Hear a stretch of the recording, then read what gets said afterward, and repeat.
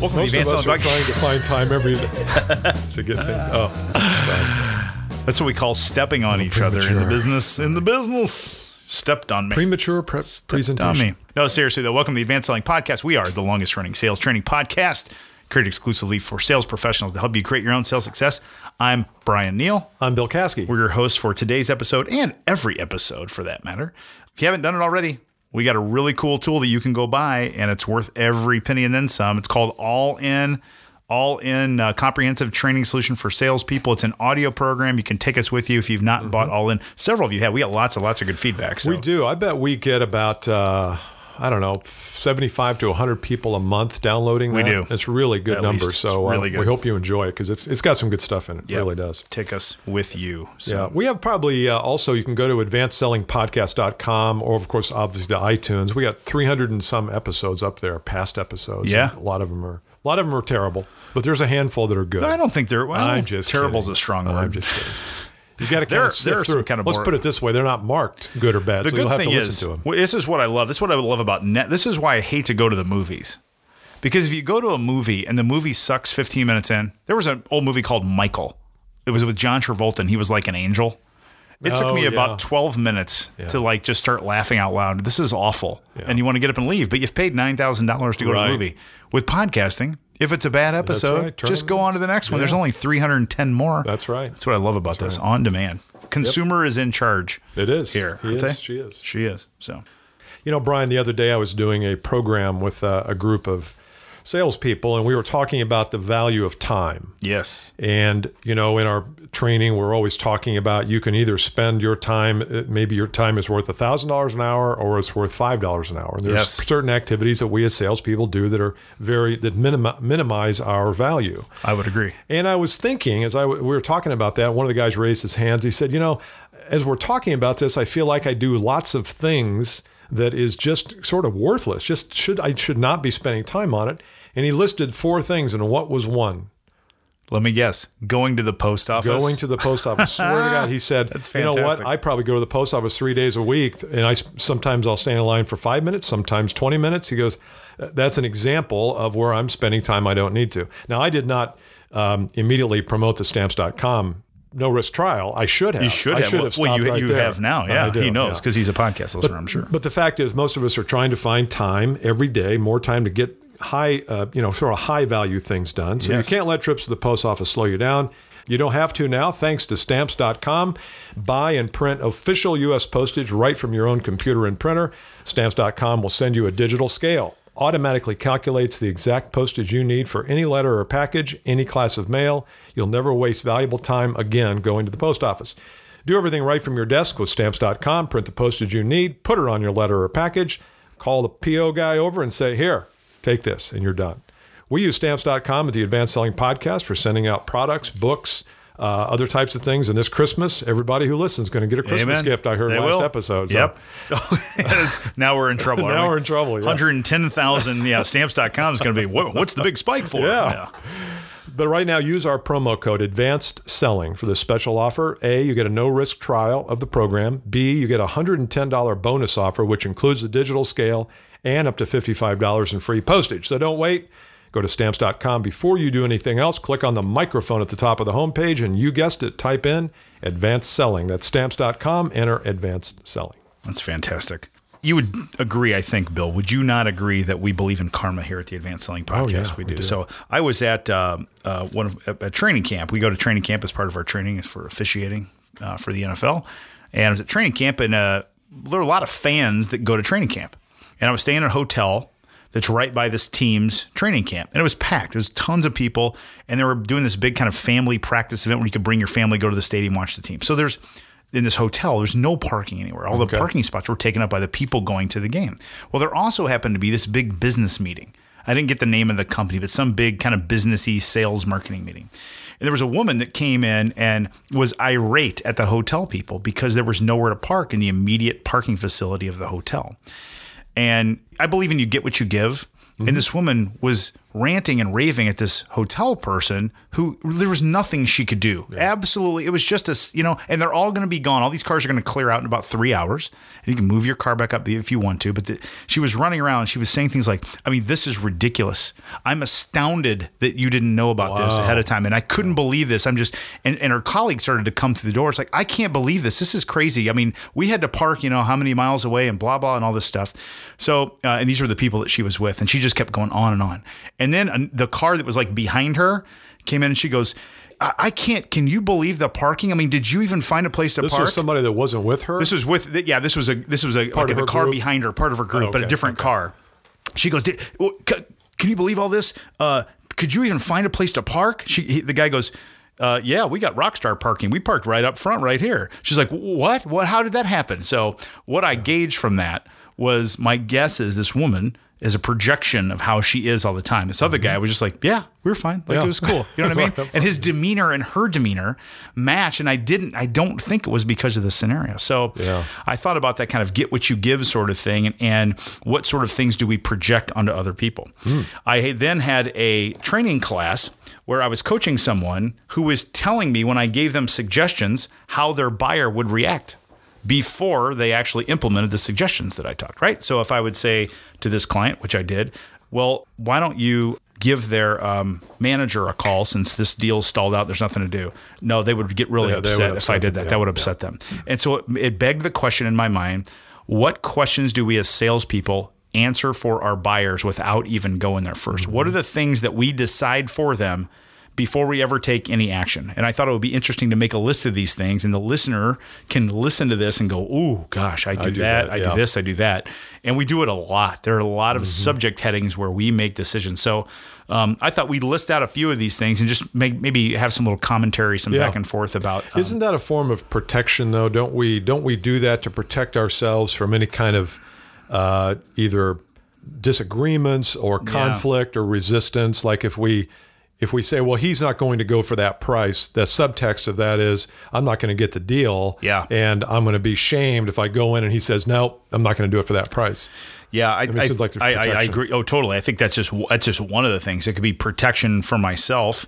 Some of it might be just general laziness, right? I might just say, this is just an easy one. It's easier just to go get the renewal than to talk to him about doing more business with me. I'll just get him to sign them. It's just easier. So there's laziness involved there.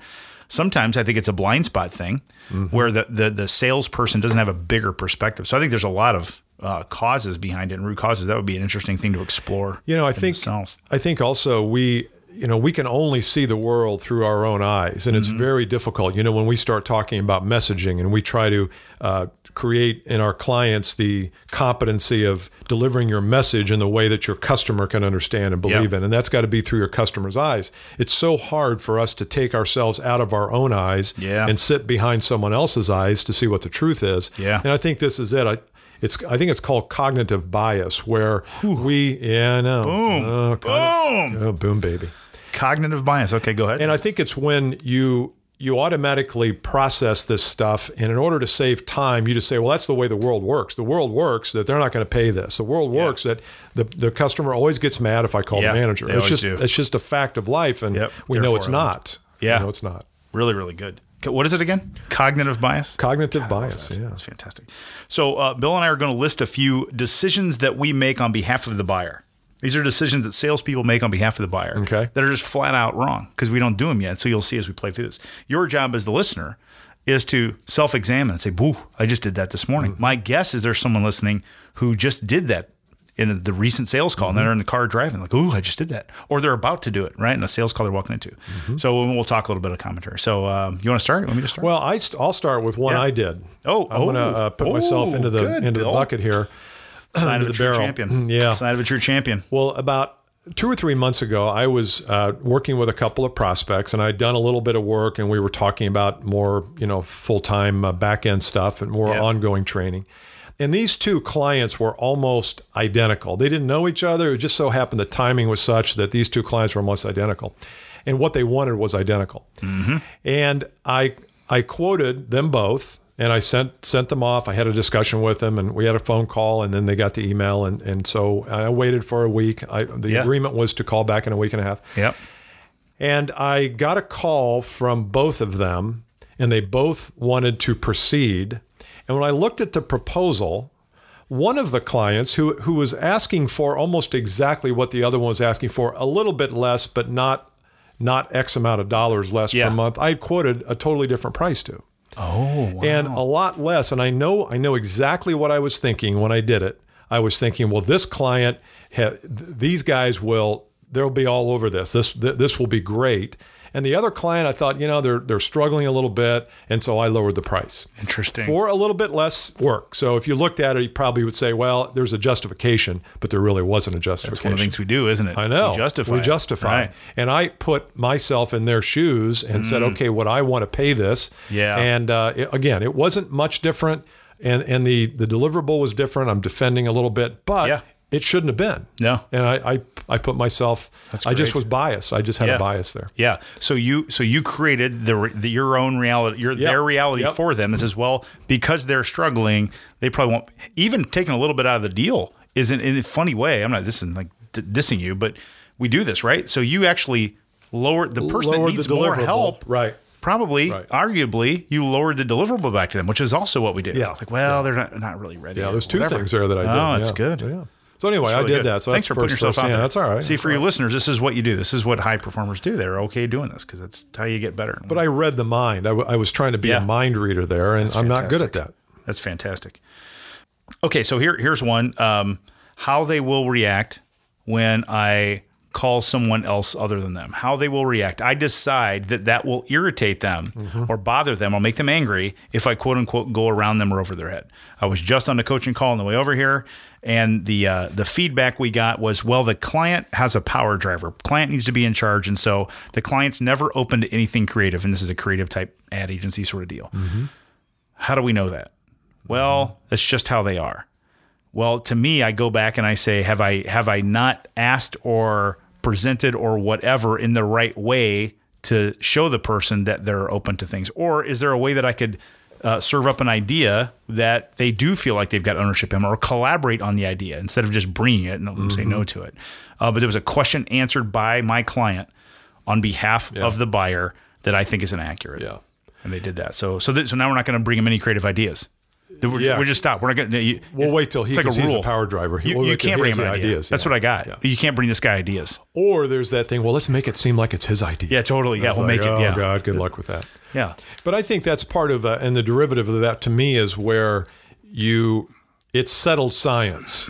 Well, I would never call the boss back because the person always gets mad. Really? Always gets mad? Yep. Maybe they have 5 times in your career, but that doesn't mean this person will. So it's like, we conclude that, well, that's just the way it is, and it's just not. It's just not. It's gray area. No.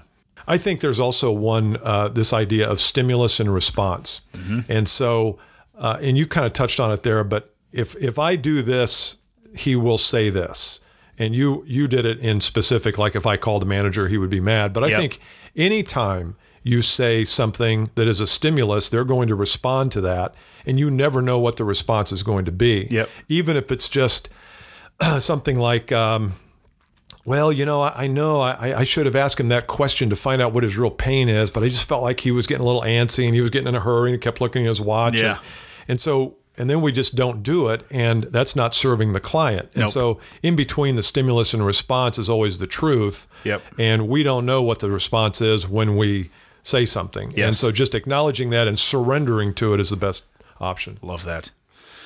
Okay, here's one, is that I decide that my buyer doesn't care about this. And that could be any element of the deal, or it could be the person themselves. So here's an example. So in our business, Bill, we might go talk to the VP of sales. And we might agree or decide that the CEO CEO's not really into the sales training of the salespeople. He really doesn't really care about that. He's on to bigger things or something like that. So therefore, we try to work the deal with the sales manager, the VP of sales, not having any conversation with the CEO because we decide that the CEO doesn't care about sales training or isn't motivated by it or whatever words you want to put to it. Again, dead ass wrong in my opinion. Anything a CEO at some point has a perspective on. You see people that I've got clients that deal with like mechanical sorts of things that might be industrial. So we say, well, if the CEO, like I've got a client where the CEO and his partner own their building, right? And so you say, well, do they really care about the carpet cleaning provider? Right. So if you're a carpet cleaning service, you say, well, I wouldn't want to call on those guys because they don't really care. They've got a person that does that for them, right? I guarantee you that if I went and snuck in that building and smeared mud all over the carpet, the two owners of that building would come in the next day and have an absolute tizzy fit, right? They would go nuts. What the hell happened to the carpet? They do care. Yeah. We decide that they don't. Yeah, that's the difference. You see that? Yeah. So that's one of the things that we decide that they don't care about this. This is below their radar. This isn't in their wheelhouse sort of thing. Yeah. Wrong. Here's one that's good. Here's one that I have that, a lot of people talk about solution selling. Yeah. So we hear that a lot when we're out working with prospects and brand new prospects. People say, well, we use solution selling. And there is a program, I think, called solution selling, but a lot of times they're not referring to that program. They're referring to the concept of solution selling. Yeah. I want to sell solutions, not products. And we fully agree with that. But the problem sometimes is we start to decide what the solutions are for the client. We talk a lot about value and we say, well, what's the value of our offer? Well, only they can tell us the value. Yeah. So what happens in solution selling, I think a lot of times is we say, well, here's what's valuable to them. Number A, number B, and number C, those are the valuable components before we even ask them, what is your problem? What's your pain? What's your issues? What's your circumstances? That's good. So I think sometimes solution selling, or however we decide to depict that, is also a problem of us deciding for them what should be valuable. Yes. I love that. Not, yeah. Pet peeve alert. Okay. You know what you did? What did I say? Something saying. You said number A, number B, and number C, which people did. Yeah. Well, I was going to say number A. And it's number weird, two. isn't it? It's kind of confusing, but I love. What should I have said? I just love when people say A, two, and C. Those are one of my favorite things. That's funny. Last one for me is that we decide that they will not see me. And so we have salespeople who say, the VP doesn't see salespeople. Yeah. You have to go through the product manager. Well, you know what? If you were a valuable contributor to the VP's life, the VP would see you. That's right. Guaranteed they would see you. You make the decision that they don't care to. I just joined a sort of a networking group here in town, and I'm sitting around this networking group, and we just went to my first meeting before we came over here to record. And in the group are some people that I know people would love to be around and near, and they're not, and they make the assumption that the person won't see them. And if you sit and talk to them, you just have lunch or whatever, I know they would see it and get value out of it. It's just the salesperson doesn't make the call because they make the decision, well, that person doesn't really care or want that. But if you sit and have lunch with these people and listen to them, they do care about lots of stuff. And they're just human beings. So we decide that they won't, they don't see salespeople. Yeah, isn't that also, though, a factor of if I say, well, they don't see salespeople, it pretty much means they won't see me. Yeah. And is that because I haven't examined my value deeply enough to determine whether a VP of sales, because maybe they shouldn't. Maybe they shouldn't see you, but most of the time, your value, like your carpet example, your value is severe and significant enough that people will see you, but not if we see it as a product. Correct. Yeah, and that's the difference. Different episode. They will not see salespeople because of the way salespeople behave. Yeah. Now, Advanced Selling Podcast listeners, they should see you all the time because we know that you'll go and be really valuable to their lives and ask them really good questions and position yourself the right way and do all those sorts of things. So the takeaway there, just take a little self-inventory and just reflect and say, boy, how often what answers have I been deciding on behalf of my customers, and stop doing that. Yeah, it's good awareness. Good awareness, too. Yeah. All right. Well, that does it for today's episode. If you have not downloaded a free copy of our ultimate pregame audio program, as Brian said at the beginning, make sure you go do that right now. Go to advancedsellingpodcast.com to find it. Check out the products page, too. You can check out All In, which is our long-form 3-hour complete start to finish training for all Advanced Selling Podcast listeners. We also want to hear from you. Send us your feedback or question as an audio recording, and we will use it in a future episode.